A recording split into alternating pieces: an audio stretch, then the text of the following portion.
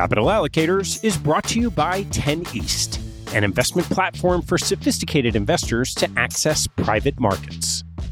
10 East brings benefits of having your own family office without the cost and headaches of doing so. It's founded and led by Michael LaFell, former Deputy Executive Managing Member of Davidson Kempner. Michael and his investment team offer members the opportunity to co-invest by offering at their discretion. Michael and his team source, diligence, and commit material personal capital to each investment.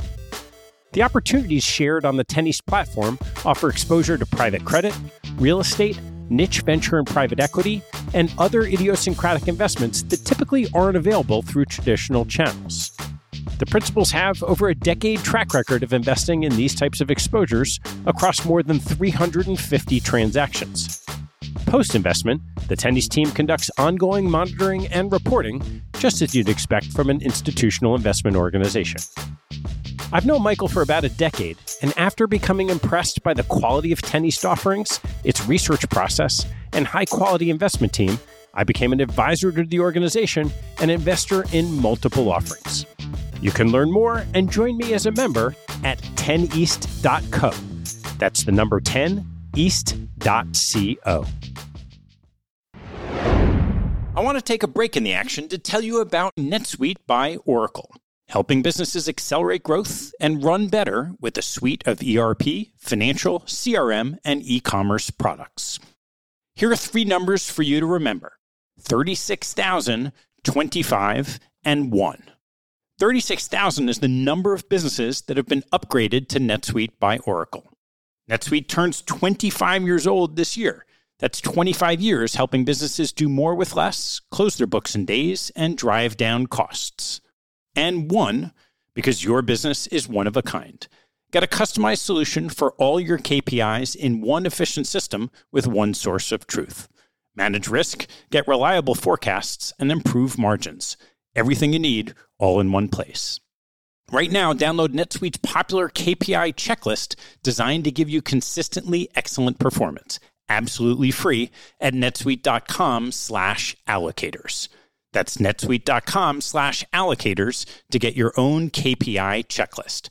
netsuite.com/allocators. And now, back to the show.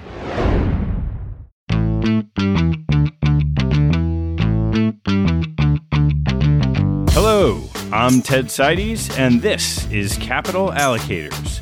This show is an open exploration of the people and process behind capital allocation.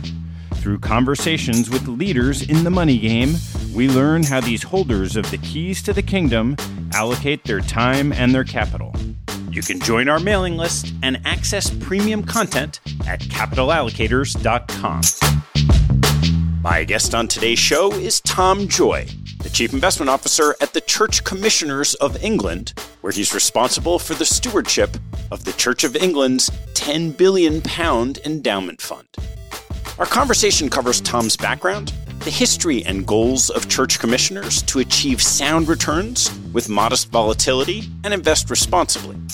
We discuss Tom's 4 pillars to achieve these objectives across governance, people, genuine diversification, and operations, and dive into team structure, internal management, external manager selection, responsible investing in the environment, diversification in public and private markets, new initiatives, and risks on the horizon. Before we get going, Private Equity Deals has been named the #1 podcast for private equity deal makers, and the interest in Season 2, focusing on names you know, has been off the charts. On Wednesday, have a listen to the story of the Yellowstone Club, an exclusive, private, members-only ski and golf community located in Big Sky, Montana, whose members reportedly include Bill Gates, Justin Timberlake, Eric Schmidt, and Tom Brady.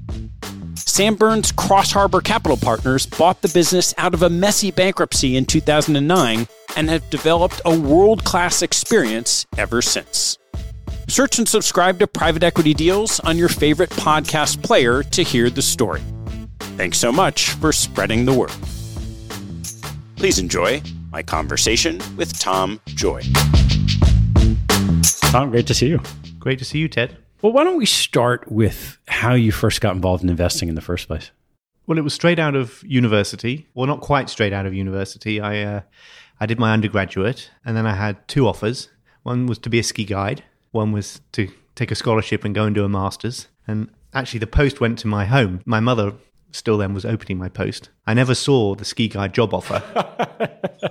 When I quizzed her about it, because the firm chased me, she said, well, of course you're not going to take that. You've got a scholarship to do a master's. So that was a course where there were a couple of economists that were very well respected. They actually formed part of Margaret Thatcher's 6 Wise people that advised her. So they were quite well known in the city. And I think doing that course helped me formulate a view, because up to that point, like many people at that age, wasn't really sure what I wanted to do. They really sort of helped me that a sort of career in the financial markets might be something I'll be interested in. So I applied and was lucky enough to get a graduate training program.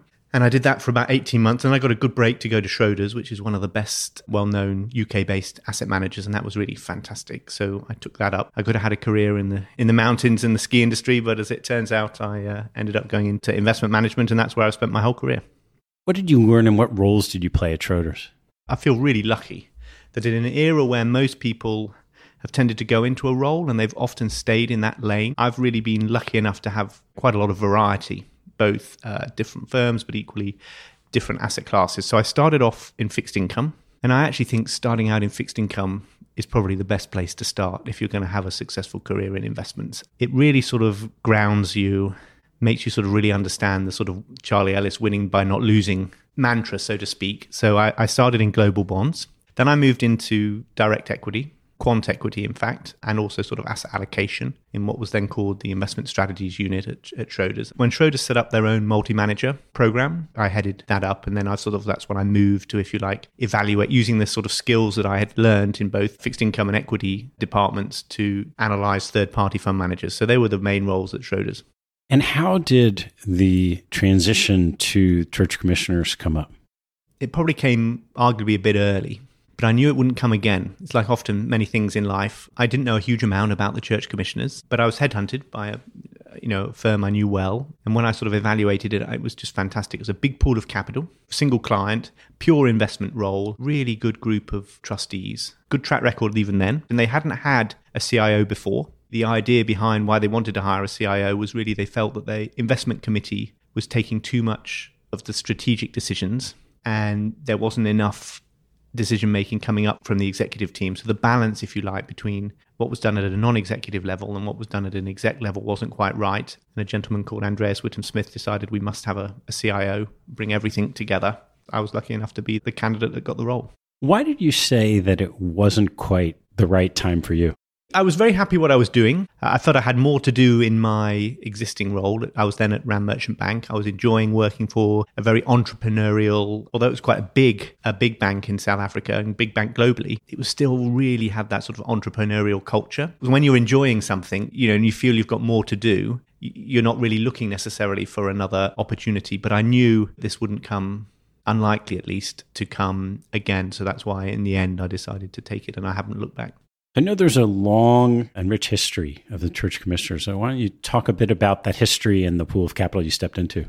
Well, the origins for the church commissioners actually date, they can be traced back to the split with Rome. And when Henry VIII did his thing, so to speak, and split with the Catholic Church, there was a tax. It was called first fruit and tenths that was collected, and it used to go to Rome, and then obviously it just went to the monarchy. Many years later, Queen Anne ultimately gifted that to the clergy. It was called Queen Anne's Bounty. That then combined with some of the assets of the bishops and cathedrals were merged in just after the Second World War in 1948 to form what is now the Church Commissioners. But the origins of the actual pool of capital that I'm now looking after dates from the split with Rome. And as you stepped into this role, what were the core goals and objectives of managing this pool of capital? We wanted to really focus on our objective, what really mattered for us, and then to put all of the pieces of the jigsaw in place to achieve that objective, rather than necessarily, which I think maybe happens in our industry too much, is looking at what everybody else is doing and then just copying that. So the objective is inflation plus. So it's now CPIH plus 4%. It's not always been that. So our objective is to really grow our support for the church. They put in place a very high value on consistency. So the client or the church really values that consistency. They really don't like the idea of cuts in distributions. Now, you have to really think about that from an investment risk perspective. So that's an important point. And the other objective really is to be at the forefront globally of responsible investment, which is obviously something that, being who we represent is important for us. So there are our objectives.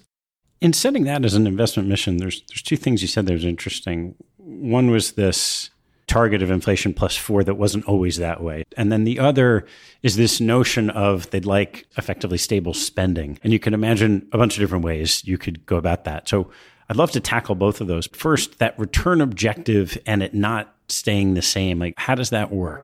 In practical terms, if I want to change the return hurdle, I have to take a recommendation to the board. That's even above the investment committee, to the board to get sign off for that. I've only done it once. That was in 2019 when I lowered the return hurdle from RPI +5 to CPIH +4. That, in a sense, I think gives me 2 points because the RPI is always higher than CPI.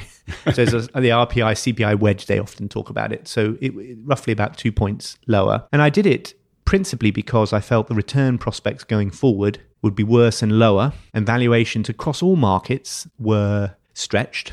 So not just in certain markets, really much across the board were stretched. So it was hard for me to see us achieving that higher hurdle without taking what I thought as undue risk. And if you've got a set target and return prospects are not so good, by definition, you have to increase risk just at what I think is the counterintuitive and worst time when you want to be reducing risk. So I took a recommendation to the board, we should lower the target, and they accepted it. I wouldn't rule out, I certainly wouldn't do it today. We don't change it very often, but in theory, we could increase our return target as well. So that's the mechanics and, if you like, the idea behind why we think that it's not right just to have a fixed return target for all time. But it's only if medium to long-term return prospects are, we think, really materially changed and out of whack.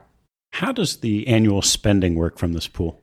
We take independent actuarial advice on what we think is a sustainable spend rate. We publish that advice. So I think that's important. So people can be really clear about the advice we've received about what we think is a sustainable spend rate. The investment committee it makes a decision on what that sustainable spend rate is and then advises our board that that's what we think is achievable.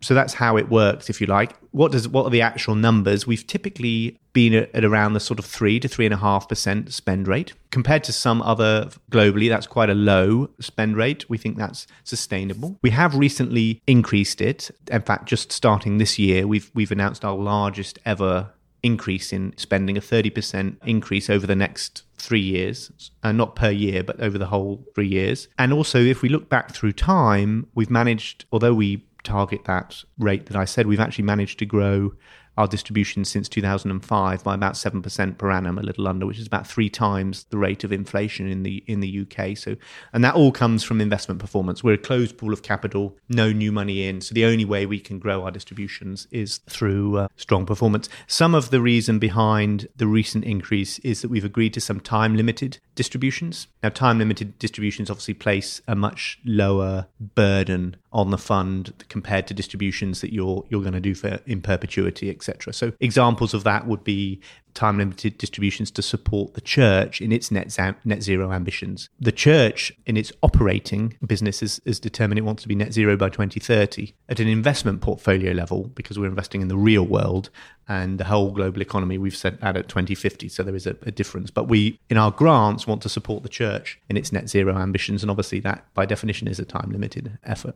So with those objectives, with this pool of capital, both rate of return and the spending needs, you step into a seat where you've had a broad background and you've both worked at a storied institution and an entrepreneurial organization. And then you step into a portfolio that is not quite where you think it should be. How did you first tackle that? I realized pretty early on that patience was going to be important, that evolution, not revolution. And often in organizations, there's this desire to make an impact quick.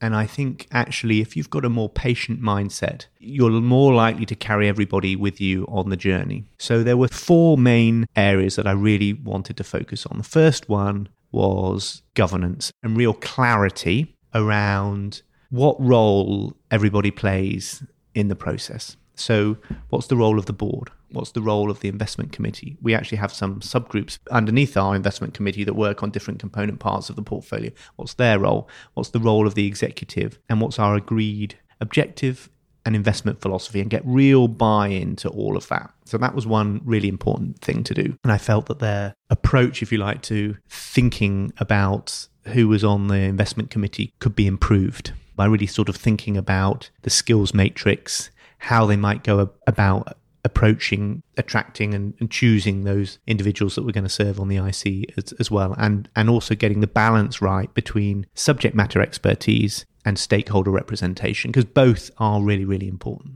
The next was people, because you can have the best laid plans and great plans and ambitious plans, but if you don't get the backing to attract, retain really good people, but equally the right amount of people, then you're not likely to succeed. And that links a little bit to the third point, which was diversification. If I go back to something I said earlier, the church wants quite a challenging return target, but it wanted consistency as well. Those two arguably sometimes are not necessarily compatible. So the best way to achieve that, I felt, was through what I would call genuine diversification. So I wanted that genuine diversification really factoring on the sort of economic drivers of the underlying asset classes and the role that they play in the portfolio. And to do that, you wanted people. And then as well, I really needed really strong operational sort of infrastructure. So, they were the major sort of things that I wanted to sort of put in place. And I said, I don't need to do it all on day one, but we want to do it over time.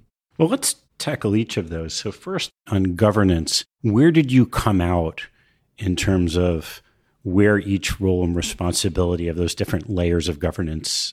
So the board really sort of set the investment objective. The investment committee set and agree the rules of the road, so to speak. So if you like, they agree our strategic asset allocation and the ranges around that. They agree all of our sort of responsible investment policies. All of these are recommendations that are coming from the investment team, but they really sort of sign off on them. There's different subgroups below the IC, one that focuses on all assets, excluding real assets, and one that is really a real assets group. They determine or approve new partnerships. So if I'm bringing partners in, new managers, external managers, I get them approved by the different subgroups. But once they're approved, then it's really up to me to in terms of when we allocate to them, the allocations between managers, and also we have quite a high degree of delegated authority in relation to altering the dynamic management of the investment risk within the portfolio. And we at an investment team are responsible for firing managers. We just then inform the investment committee that we've done it. So re-ups with private market managers are all done by us. And if we choose not to re-up again, that's done by the investment team.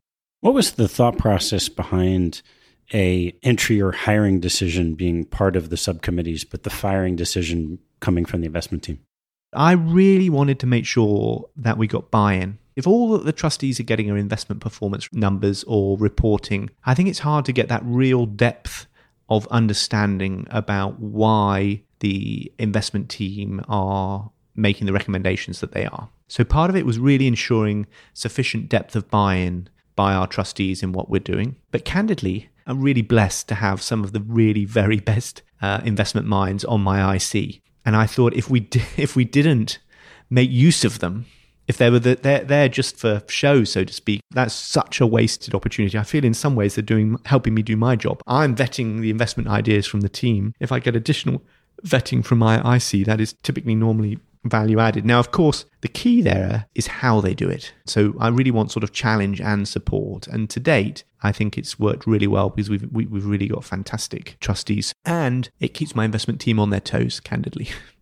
If they know that papers are having to go up to the IC and these people really do study them in some detail, the quality of the work that's produced, I think, is of a higher standard, if I'm honest. Now, the firing, though, I think is a sort of behavioural sort of aspect to it. I think, and history's shown me that it's very hard to get an investment committee to agree to firing a manager when their performance is stellar, or to not re-up with a manager when they've got absolutely shoot the lights out numbers. But in our view, they've got ahead of themselves. They're raising too big a fund. It's just not possible to get comfortable that what's been done in the past is going to be repeatable given what they've done.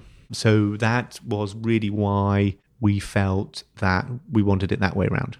Were there any sticky points in getting from mapping out that's how you'd like the governance to work to the point in time where it was functioning with those roles and responsibilities? Oh, yeah, for sure. And this comes back to this patience. It comes back to the sort of evolution, not revolution. And I think because I've been able to have that mindset, and I've never once, you'd have to speak to my investment committee, but I've never once shown emotion or frustration if they've said no, or they never say no typically, but they'll say, we need more work, or we need more time or evidence to sort of contemplate doing this. I wouldn't call them sticking points, but where we've just had to take more time, and that's fine.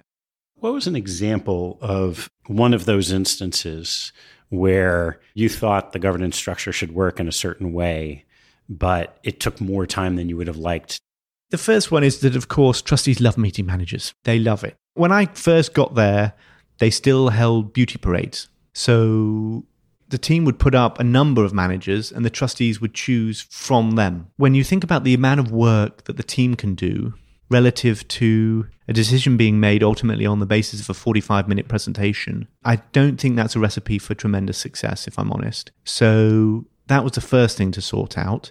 Then getting rid of the firing, that we would be the ones responsible for the firing, took a couple of goes. But ultimately, we got there. It's all now in place. So that would be probably an example. Your second big focus was on your people, on the team. Yeah. How did you think about who you wanted to bring in and how to structure them? The first thing to sort of say is that we had to sort of change the structure to make sure that we could be competitive. Although we're not a top payer, we're certainly competitive. That was an important thing to get right. Next, I wanted to sort of really make it sure it was one team. As I went on to say, before it was really the securities portfolio and then the real property, they sat on different floors. They didn't interact a huge amount when I first got there. And in fact, it was only really the senior people that came together at an IC level. That's when they sort of saw each other, and that didn't seem to make a lot of sense. So it was one team, but with areas of specialism. And it's gone through iterations, actually. So we were more siloed.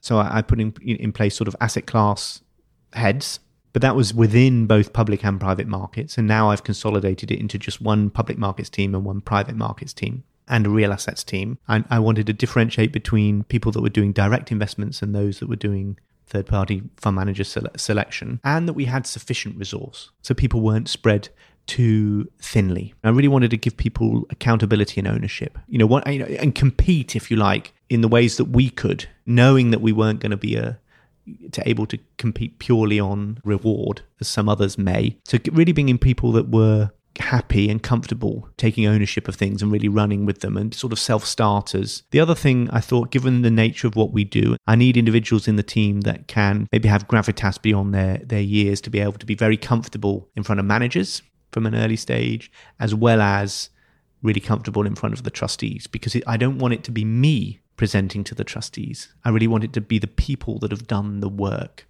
and then to really sort of value and be seen to value and call out, tremendous performance from the people that are really doing the work, rather than me take credit for their works. What did you pick up from your prior experiences that led to how you would describe your leadership style? Words are free. It's amazing if you really praise someone and you do it sort of publicly when it's merited, how good that makes someone feel. And it's free. I remember how that made me feel when it happened to me early in my career. And I equally, on the opposite side of the coin, examples where I've done massive amount of work and then someone has taken that work and presented it, and whoever they're presenting it to has lauded it as fantastic, brilliant. And not once through it have they ever, or later, after the fact, have they given any credit. It's not that I needed to take all the credit, but just, and I remember how annoyed I was about that. I think it's just focusing on that and thinking through that. Yeah, I never really went on, management training courses, or haven't done a huge amount of, if you like, leadership courses. So it's more sort of learning on the job. But thankfully, we've managed to hire really, really good people. They've stuck around. We have very low turnover. So I guess must be doing something right. Are there things you would now describe as tenets of your own leadership management style? Yeah, I think, real transparency, focus on clear communication, honest feedback. Investment isn't easy. Sometimes you do have to make difficult decisions. When we do need to make changes, I've really tried to be sort of kind about it, patient about it. And while those individuals may not be happy at the time, ultimately, I think if someone's in the wrong seat or they're not really sort of performing, ultimately making changes is the right thing to do.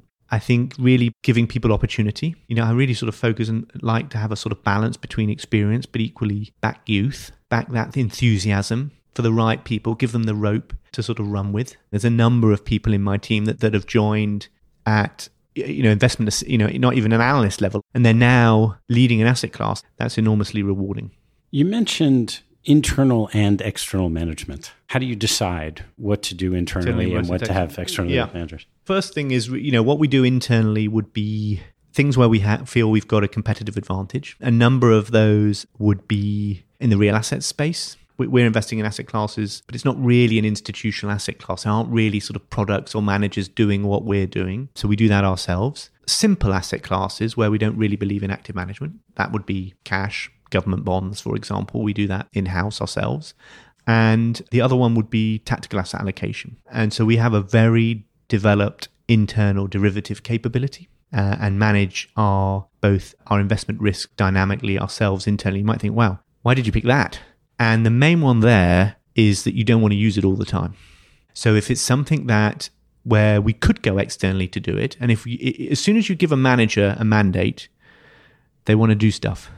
They want to earn their fee. And I think tactical asset allocation in particular is something that's episodic. And you really want to be utilizing it when the elastic is stretched very tight. So we started to decide to do that about the same time as we'd decided that we wanted to lower our investment return target. And we started to build a really robust internal derivative capability to be able to dynamically manage the investment portfolio through time. It comes with other benefits, actually, because it gives you some like efficient portfolio management implementation benefits as well. But the main one was the capability to do TAA. How do you decide when things are stretched enough that you should take action? The primary one is the price that the market is asking you to pay for asset classes by.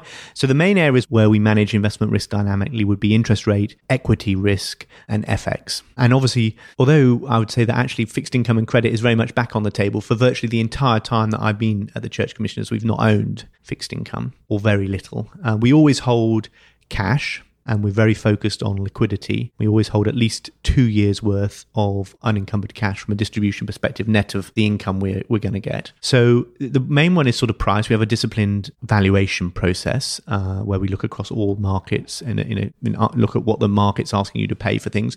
We also have and have developed a number of very comprehensive set of internal models. They're looking at technical factors, sentiment factors. We're making use of our quants are making use of AI to sort of help build those models. So it's a pretty sophisticated, comprehensive suite. Like anything that we do, when we're going to do something, we want to do it really robustly and properly. So I hired the global head of cross-asset from Bank of America to come and be my managing director of investment strategy. And he hired then a number of quants to sort of support him. And in fact, we're actually growing the team further currently and looking for another strategist to come and support him. And then we did a whole bunch of stuff on the operational side. It's a combination of whether we're in an environment where we think things are really sort of stretched from a sort of strategic perspective, as well as signals from our models that say that, the technicals are terrible, the sort of macro and, economic fundamentals are deteriorating, not necessarily. So direction there is probably more important than actual level, as well as sort of sentiment flows. And that all sort of feeds into deciding whether we want to, on occasion, increase risk, but equally, quite importantly, put a lot of hedging in place to protect the portfolio. What's that decision-making process like, both when you decide, okay, now's the time to enter the trade, and then maybe, it sounds great, right? You started in 2019, we know where we are today. Okay, now there's another decision that's equally difficult. What do you do going forward?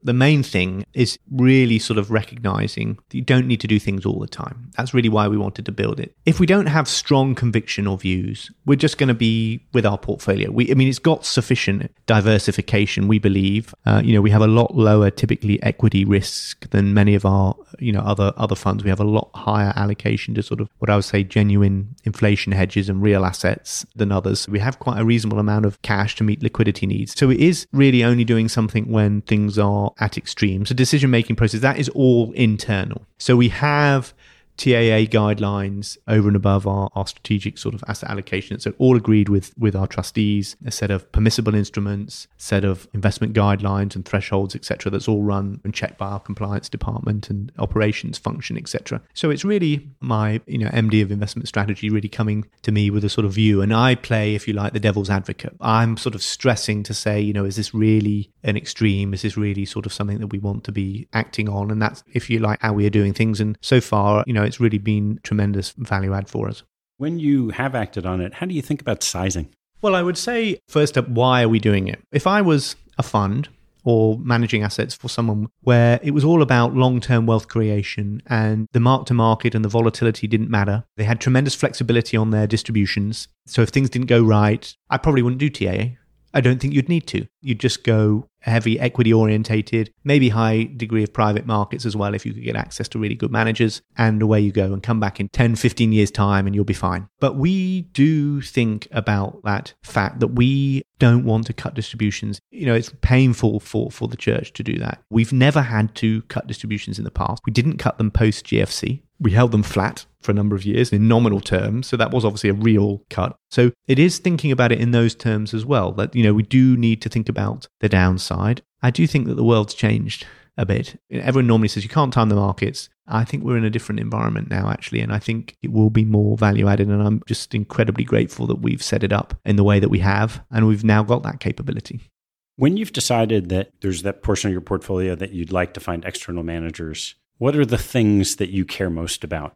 It would vary asset class by asset class. I mean, we do think that there is an inverse relationship between active management and the efficiency of an asset class. So in some asset classes, it's about access. We have a reasonable allocation to absolute return. If I was to talk generically about the hedge fund industry, I would say that probably on balance, at an aggregate level, that industry doesn't justify its fees or its role in the portfolio, because on a net of fee basis, it's really not going to give clients what they need at an aggregate industry level. However, there are some managers that are incredibly skillful and can demonstrably deliver that absolute return, or pure alpha, if you like, through time. Thankfully, we've got a number of them in our portfolio, and they have very long-standing relationships. So there, it's really just about sort of making sure that we feel that they're going to be able to continue to sort of be competitive and continue to do what they've done in the past. And throughout everything, it's about alignment. We really do focus a lot on alignment. So even in the public equity space, we're really looking to partner with managers where we think they've got that strong alignment. So that would be an important point, and that we feel that the assets that they're managing is consistent with the opportunity that they're going after. I mean, size is a real hindrance to performance, it's often said. So we look a lot about that. But, elsewhere in fixed income, for example, where it's sort of really, like I said, winning by not losing, actually we often partner with managers that are much bigger, where they really have that depth of resource. One of the most important overriding things you mentioned at the outset is responsible investing. How do you approach that? Our goal, as I said, was really to be at the sort of forefront. But what I would say is that our major focus is on doing good, not just looking good. If we take the sort of E of ESG, if you like, or RI, and the environment, we have set a net zero target for 2050. We want a net zero world. We don't just want a net zero portfolio. So I think runs through all that we are doing. We're really focused on trying to nudge and effect change rather than just trying to make changes in the portfolio so we can then look good. We really have a sort of full toolkit of our team. I've got 7 people dedicated to responsible investment. If you want to effect change, you've got to have the people to do it. And although we're a small fund, we've got quite, a powerful voice. So we focus on avoiding parts of the market. That is by definition going to come with who we're representing. And that was really where it was when I got there. It was all about avoiding harm, so to speak. Now it's much more about doing good. That's about engaging with corporates and trying to effect change at a corporate level. It's about engaging with fund managers. We probably engage as much with fund managers as we do with corporates. It's about engaging on a policy level and trying to effect change there. We've been involved in some policy initiatives, particularly on deforestation, for example, high level. We've led global coalitions on that with the Indonesian government and also the Brazilian government, and that's really been quite effective. If we can help and solve that deforestation challenge, that will go a huge way to solving the climate challenge. Then it's also about focusing on impact and looking under the bonnet and peeling back the onion of the portfolio to really sort of see and measure the real world impact that we're having in the portfolio. And we've got, if you like, an unlimited appetite for what I would label win-win investments. So they're investments that meet our financial hurdles, but equally are going to be impactful in some way, really aligned to our major pillars, which is sort of respect for people and respect for the planet. How have you thought about measurement? Let's just talk about the E on, say, carbon emissions, net zero, across every aspect of the portfolio. That's a challenge for anybody. It's even more of a challenge for us because we've really got some, asset classes where that's not really been thought about yet. So we've set that long-term target. As part of our commitment to Net Zero Asset Owner Alliance, we've made an interim target, but we want to make sure that the targets as we go along that journey are achievable. We don't have to have all the answers today. But just because we don't have all the answers today, I don't think it should mean that people can't set long-term targets. So our first one is to reduce by 25% our Scope 1 and Scope 2 emissions in our public equities portfolio and real estate by 2025, based on a 2019 baseline. So, I think that should be achievable. We are focused very much in our real assets portfolio. We own a lot of farmland. We own a lot of forestry. We're looking at ways whereby we can capture and industry sort of initiatives to look at the measurement on from a regenerative farming perspective. And we often will pilot and test initiatives with different, industry people, which is what we're doing in the farmland space. In private markets, there's some initiatives as well that we're sort of involved with that are looking at, collaboration with other LPs and GPs to sort of determine a sensible framework and list of metrics to start to sort of capture at a portfolio level. So it varies across asset class, and I'm grateful that I've got a sizable responsible investment team to sort of help. So if you look at just that public equity target you're now coming up on, what happens in practice when you're making active decisions? Because you can see companies making changes, but maybe they'll make those changes, maybe they don't. What actions do you take at the portfolio level? So we manage a reasonable amount of the public equity in-house, but we use third-party managers as well. So we are engaging with them. What we can do in our role is really make sure that we engage with those managers to make sure that they're really sort of fully factoring in the thinking about these risks in their decision making and improving that. So it's really sort of looking at both on the component part of the public equity portfolio that we manage in-house. We're obviously thinking about those risks and factoring them in. And we're also engaging quite heavily with our third-party managers that also manage public equities and looking at how we're not going to be prescriptive. The last thing we would ever do is try to tell a third-party manager how to manage their portfolio. That is a certain recipe for disaster, and all of the good managers would say no, obviously. So that is really the process. On this spectrum of divestment, which you said it started with, and then engagement, there's this interesting example of your work with Exxon, and would love you to tell the stories of that engagement over time. Happy to. So, I guess the first thing on divestment versus engagement, people often are in one camp or the other, and I would say it's a false dichotomy. You need both, because I think engagement without the ultimate threat of divestment is a very blunt instrument. And I've never met anybody that can tell me that divestment off the bat works.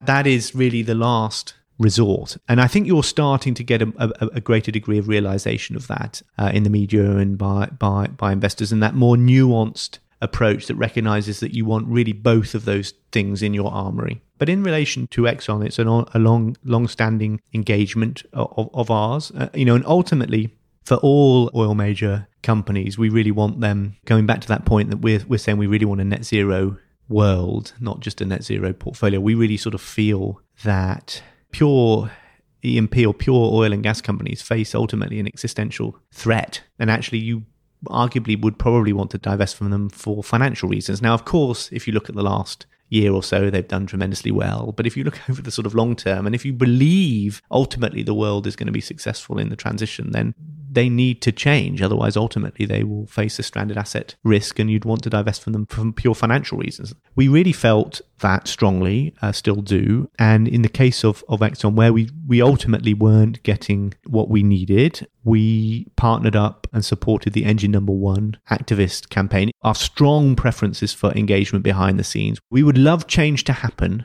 and for no one to ever know that we were involved with it, that we're totally fine from that. We just love to fly under the radar. If we can effect change, we're never seeking plaudits for it in any shape or form. But in this case, we really felt that it needed to be, the ante needed to be upped, and we publicly supported Engine Number One, and ultimately came, that was a successful campaign. It changed a quarter of the board. If you think Exxon used to be the biggest company in the world, the thought that a little group of investors could change a quarter of the board's makeup is really quite remarkable. And actually it has had a lot of change. They have, made new capital allocation commitments to sort of low carbon initiatives. They've set emissions targets. I mean, they used to describe net zero targets as beauty contests, and now they've making their own. So, I think it can prove that engagement can have an impact. Some may argue whether it works, but it can have an impact and is a really sort of important part of good stewardship. In that journey, you said you normally would like to stay below the radar. So a lot had to happen to get to the point where you were going to publicly back Engine Number One's campaign. Where do you decide that it's just not going to happen and therefore you choose divestment? How far does it have to go? Great question. Hard thing to pin down with precision, if I'm truly honest. The first thing is just how important is it? Respect for the planet and the sort of energy transition, is just such an important thing for us. We felt that it was worth it. Second would be confidence of success to some degree. Do we think this has a chance of succeeding? I think actually, to be totally candid, in this instance, we probably didn't have as high a conviction that it would work as we would normally like, but that was swayed by just how important if it was successful. So it's multifaceted. So you mentioned under that umbrella, respect for the environment, respect for people. It seems that the S, let's say, of it's just harder to measure. And I'd love to hear how you've thought about that. I would agree that it is much harder. It's more nuanced. It's harder to measure. And the measurement of the E piece is much further ahead. But that doesn't mean that we shouldn't say it's important and to work on initiatives or ideas or to have a focus on it. So we don't have as hard and fast targets, so to speak, on the S as we do on the E. But I think they will come over time. I think the S is really important and will grow in importance. But it's completely fair to say, and I haven't got anything particular that I can point to in relation to sort of measurement that I think is really going to be the benchmark. Only to say that there's a lot of very bright people focused on it and recognizing its importance, and that's growing. So I'd love to turn to more on some of this portfolio and underneath the concept of genuine diversification, wonderful word. How have you approached within, let's just start with, say, the equities area? I would say that we very much focus on slicing and dicing the portfolio and the data in different ways, utilizing different tools rather than sort of having, say, one, to see if it shows differences, any unintended sort of biases. And we've typically always run with a much more balanced approach to growth and value at a simple level, investment style balance. That for most of people's investment career for the last 15 years post GFC, all you wanted to do was be long growth. And we always felt that balance was important, that value ultimately would come back. So that's one idea about genuine diversification. The other one is that we typically have also within public equities bias to defensive equities. Coming back to this point about managers that we really sort of believe in the absolute return, these are equity long short strategies or managers where they really have delivered. We'd be happy there with market equaling returns, but with materially lower beta. We then, within our TAA, determine how much, whether we want to be, we can add the index exposure, and we do take that to beta 1. So our overall equity, public equity component will be, if you like, beta 1, or we don't have anything on at all. And then, roughly speaking, 40% of our fund is in public equities. Of that, roughly 32% is in traditional public equities, and about 8% is in long short, or what we label defensive equity. Have you thought about the trade-off in that defensive equity objective between a long short fund and a lower beta long only strategy? We've looked at both. We just prefer the construct that we've come up with. We think we have more control over it. The long-short managers that we've partnered with have been more consistent in their beta, so we know what we've got. Ultimately, the critical component part of portfolio creation is making sure what you think you've got is what you've actually got. And so that is probably what I would say there. Our concept of genuine diversification does focus more at a total portfolio level. So again, coming back to equities, probably I would think on balance, our public equity portfolio might lag a little bit in a very strongly rising market, typically, even if we get everything right. And that was certainly what we experienced. I don't mind that if when markets go down, it really doesn't go down nearly as much because it reduces, if you like, the heavy lifting that the rest of the portfolio has to do.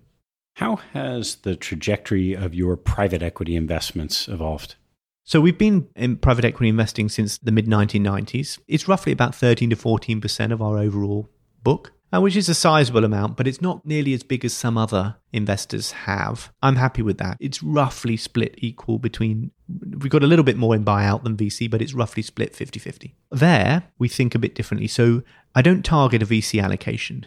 I target VC managers. And I will take what I can get from the managers that I'm targeting. We have a very concentrated book of managers, and our allocation, if you like, is what drops out of the access we can get with the managers we wish to partner with. That's done really well for us. I would just do more buyout if I lower, and even within buyout, it's a very heterogeneous space. We hardly have anything in large buyout. We typically really focus on lower mid-market buyout. There, we also focus a bit between generalists in the lower mid-market and sector specialists, or areas where domain expertise, I think, gives managers an edge. And that's been, if you like, our approach. Doesn't mean that other approaches in private equity aren't great, but that's just what we've wanted to do and what we've focused on. And our size, if I was running a fund that was 100 billion rather than a fund that was 10 billion, I'd have to come up with a completely different construct and approach. But that works really well for us, and we've been really fortunate to gain the access that we have and the partnerships that we've been able to build over time. At your size, as you mentioned, some of your peers have larger allocations to venture and private equity. You mentioned you're happy with yours. Why is that? I think that the best thing an investor can have is lack of FOMO. I think FOMO is the most dangerous thing in investor. So as a psyche, you've just got to not worry about that. All I care about is creating a portfolio that's going to meet my objectives. And if I look at others that have done better, I say, brilliant, well done you, that's tremendous. But most other people seem to get FOMO and they want to chase those. And that doesn't make me not competitive. I am competitive, but I'm competitive against my objective, not competitive about others. I want others to do well because that's great, because they're obviously managing assets for other endowments and foundations that are super worthy causes. I really want them to do well as well. So I valued that genuine diversification because PE and VC ultimately is still equity. It's investments in companies. They're going to be determined by the same economic drivers as public equities. Now, I do think that private markets have some advantages, and public equities and also VC managers have more levers than sometimes public companies have to navigate, etc. And I think the construct of our PE and VC portfolio means that it will probably navigate a downturn better than maybe public equities generally, but it's still ultimately equity. And in the environment that we're in now, there are other asset classes that can really provide you what I would label that more genuine diversification. And I want to make sure that I've got sufficient allocation to them. And they're also often illiquid. And I think any portfolio can only take so much illiquidity. So I didn't want to utilize all of my illiquidity budget from the PE and the VC. What are those other areas? So the big ones for us would be in real assets. We have a very big allocation to forestry, about 5% of the fund. We have a big allocation to farmland. That's about 6% of the fund. We have a big allocation to land more generally in the UK, which is land where we're promoting it for change of use. That's like having 50 odd lottery tickets in your portfolio and if you can be successful in terms of taking it from what is now agricultural use to employment use or housing, that and that's not really so linked to the economic cycle. Other one would be infrastructure. I'm not talking here about core infrastructure, contracted cash flow. I'm talking slightly higher risk, particularly linked to sort of climate transition initiatives. So we've got a number of allocations there. All of those things have different economic drivers than just, if you like, pure investment in companies, and they particularly do well in an inflationary environment. How have you thought about the different categories of real estate you invest in? So we don't have a big allocation today to commercial real estate. I think commercial real estate is closer to equity than sometimes people really realize. So we sold out. When I first arrived, we used to have quite a big allocation to commercial real estate. And I thought, well, why have we got this? It's illiquid. I don't think it's going to deliver a better return than equity over the long run. Why take that? Why not use that illiquidity budget more somewhere else? And that's in part why in 2011 I really wanted to build a big forestry portfolio. I felt that would be a really useful addition to the portfolio. So it's thinking about what are the economic drivers that influence the returns. I mean, all of what we do comes down a little bit to sort of price. I mean, I've talked a lot about the role that asset classes can play in the portfolio, and I've said we've got a dynamic asset allocation perspective. The role that an asset class can play in your portfolio also changes through time. And the easiest one to think about is bonds. People often talk about bonds as a defensive asset. So you want to balance your equities with a defensive asset, bonds. And at the price that they got to, bonds were really risky. And actually, on occasion in the past, not now, but at the depths of the GFC, equities weren't really risky. They were much less risky. Actually, parts of the credit market are not nearly as risky as they used to be, and actually can play a more interesting role because you're paid to wait. And it all comes back to that. It's really simple, it sounds, but the sort of price that you pay for something is just such a powerful determinant of your returns. And I think not enough people focus on that. What are the areas of the credit markets that interest you? In those markets, we have evergreen drawdown structures with managers, and we've been unallocated to them for years. So everything's set up with the manager to go. We've got sort of trigger points agreed, and we don't pay any fees to the manager unless we're invested. And that's worked really well. So we've started to allocate a bit of capital to them. I think we were quite active in the private credit market in the post-GFC. So I'm talking 2010 to 2014, then maybe 2015. Then we became a lot less sort of excited about the opportunity set. I think now starting to get more interesting. We're quite active there as well, but not made a whole bunch of commitments yet. You had mentioned earlier that in the absolute return area, part of your alternative strategies, in aggregate, hedge funds don't look so good, but you found certain ones that work for what you're trying to accomplish. Are there particular strategies within the umbrella of hedge funds that you found those opportunities that work for you? Yeah, definitely the multi-strat. I mean, if you said, well, what's one of your worries? I do worry a little bit about peak platform and the competition for sort of talent, etc., but just the amount of capital that some have taken. But there's been a really active, and that's certainly where the bulk of our capital has been allocated. But equally, we've been successful on the equity long-short space, but that sits there within our public equity allocation. What new initiatives are you working on with your team? We felt we were too siloed. We felt that we didn't have sufficient competition for capital across asset classes within. So we've consolidated into a public markets team, a private markets team, and our direct real assets. That's been one that we're working on. Given how much we broaden out our internal derivative and TAA capability, we've had to sort of really focus on the strength in depth of our operational function. There's sort of areas that we're sort of looking at. We haven't made any commitments. We're looking quite actively at the sports space. In the US, the sports markets are sort of opening up to sort of institutional capital, and that might be interesting. That's one area that we're looking at. Transition metals is another, and mining finance, certainly in developed markets, is another area that we think could be quite interesting. And again, I think the climate transition, and so the infrastructure space is going to throw up a ton of opportunities going forward. And how about risks? Risks you're most concerned about? The biggest one would be sort of the macro and the sort of geopolitical. We don't take really very strong views on those. But the big macro one would be, inflation just does not come, that we end up in that sort of wage price spiral, sticky labor markets. And actually, we're only in the first innings of, a long period of weak markets. I'm not saying that's what's going to happen, but that's what I'm most worried about, because you certainly, I don't think, can argue that at current levels, equity markets are screamingly cheap. And there have been points in history when, even though the macro is terrible, the price is so cheap it doesn't matter. We're certainly not there. I always worry about people and losing people. I've been perennially worried about that, but I've always been surprised on the upside, thankfully. I hope that continues. I worry about that. So they would probably be my two main worries. Cognizant of the potential risk for inflation, what, if anything, do you do today in the portfolio to think about that and integrate it? I'm pretty comfortable with the portfolio that we've got. We've got a lot more, I think, genuine inflation hedges and things that tend to do well in an inflationary environment than most.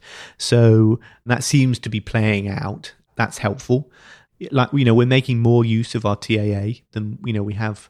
Well, we have been for a while. We continue to do so, I guess, is probably what I would say in terms of not being too greedy and making sure we've got the right sort of hedges in place to protect. Looking for more, that transition metals piece that I talked about, I think that could be something interesting. Adding more hedges to the portfolio would do well if inflation does surprise on the upside. They would be the main ones. There's so much more we could cover, but for now, I'm not going to let you go without asking a couple fun closing questions. What is your favorite hobby or activity outside of work and family?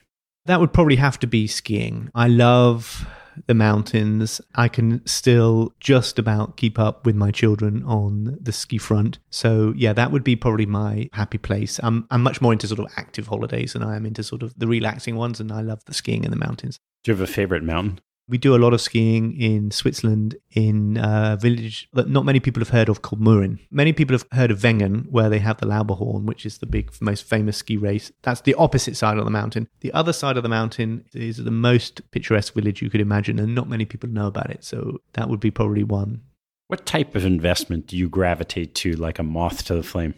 I would say an investment where there's a real need for institutional capital. Not many other people are doing, or it's not common, which normally means that the price you're going to have to pay for investments in that space is still attractive, and I can find aligned partners. You need all of those things to line up. It's not common. I've had examples though in the past where that's occurred, in be it forestry in 2011, private credit in the post-GFC, or sort of music royalties in the sort of 2015, 2016 space. So they would be the ones. That would probably be what the characteristics I really love. What's your biggest investment pet peeve? I would say peer group benchmarking. I think that is just wrong on so many levels. Thankfully, I'm not subject to it.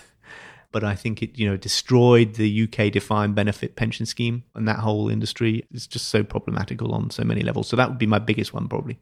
Which two people have had the biggest impact on your professional life? One would have to be a gentleman called Andreas Whittam Smith, who was the person that decided that the church needed a CIO, and was ultimately the person that decided that he wanted to take someone still in his 30s and give them a CIO seat off a fund. So that he would have to be one, because I hope he would think that I've done a good job and that it was worth it. But I feel at the time they may have had other safer or easier to make options, but they went for me, and I'm super grateful for that. The other one would be probably a gentleman called Justin Abercrombie at Schroders, who plucked me out of the fixed income team to work on the quant equity and investment strategies, and took, again, an individual that I guess took a leap of faith and gave me that break, because they're the people that have really, if you like, given me opportunity that I'm incredibly grateful for. Hopefully I've justified their trust in me, but they would be the two I'd point to. What was the most challenging moment in your career? I mean, like I guess many people would say, if they've been working as long as I have, it probably would have been post-GFC. We weathered that pretty well, actually. And I was at Rand Merchant Bank. That institution did really well on a relative basis during that period. But I had to let team members go. And I never like doing that. I think when I've had to do it, I've done it in a kind and thoughtful way. But, at that moment, letting people go at a time when you knew that it was going to be difficult for them to get other roles, etc. I was dealing, obviously, then with clients. Clients were very worried, even though their performance was pretty good. It was just an incredibly stressful time. How'd you find your way through? On the people front, just being sort of really clear and transparent and sort of thoughtful about how we did it. Being clear in communications, being sort of patient and knowing. I've seen other cycles. I'd seen the sort of dot-com bubble bursting. And so, I knew that eventually it would all work itself out. I exercised a lot, a lot during that time. So making sure that you found time for your own self, your own well-being, which I think is just important at all times, but particularly important during stressful times, to not allow the stress to build up. What teaching from your parents has most stayed with you? I'd like to say two things, because my parents were such opposites. I mean, they really epitomized that adage that opposites attract. For my father, I would say he really taught me not to worry too much about what other people think, to follow your own path and not worry. I mean, I think through life, and I see it now with my own children, the sort of peer pressure is so strong. And I've never really bothered by that or succumbed to that. And that really came from my father. I think it's brilliant, actually, and helpful in an investment career, in an investment role. So I really thank him for teaching me that. And from my mother's side, who was just the most caring human being, she taught me always, no matter what, always treat others as you wish to be treated. So those two things I've really sort of carried with me. Tom, last one. What life lesson have you learned that you wish you knew a lot earlier in life? I think I'd have to say patience. Don't worry, everything will be fine, and don't rush to decisions. Early in your career, you're wanting to make an impact. Sometimes I wish I'd been more patient. Tom, thanks so much for sharing the story of this incredibly important, influential pool of capital. Ted, it's been a pleasure. Thank you so much for having me. Thanks for listening to the show. If you like what you heard, hop on our website at capitalallocators.com, where you can access past shows, join our mailing list, and sign up for premium content. Have a good one, and see you next time.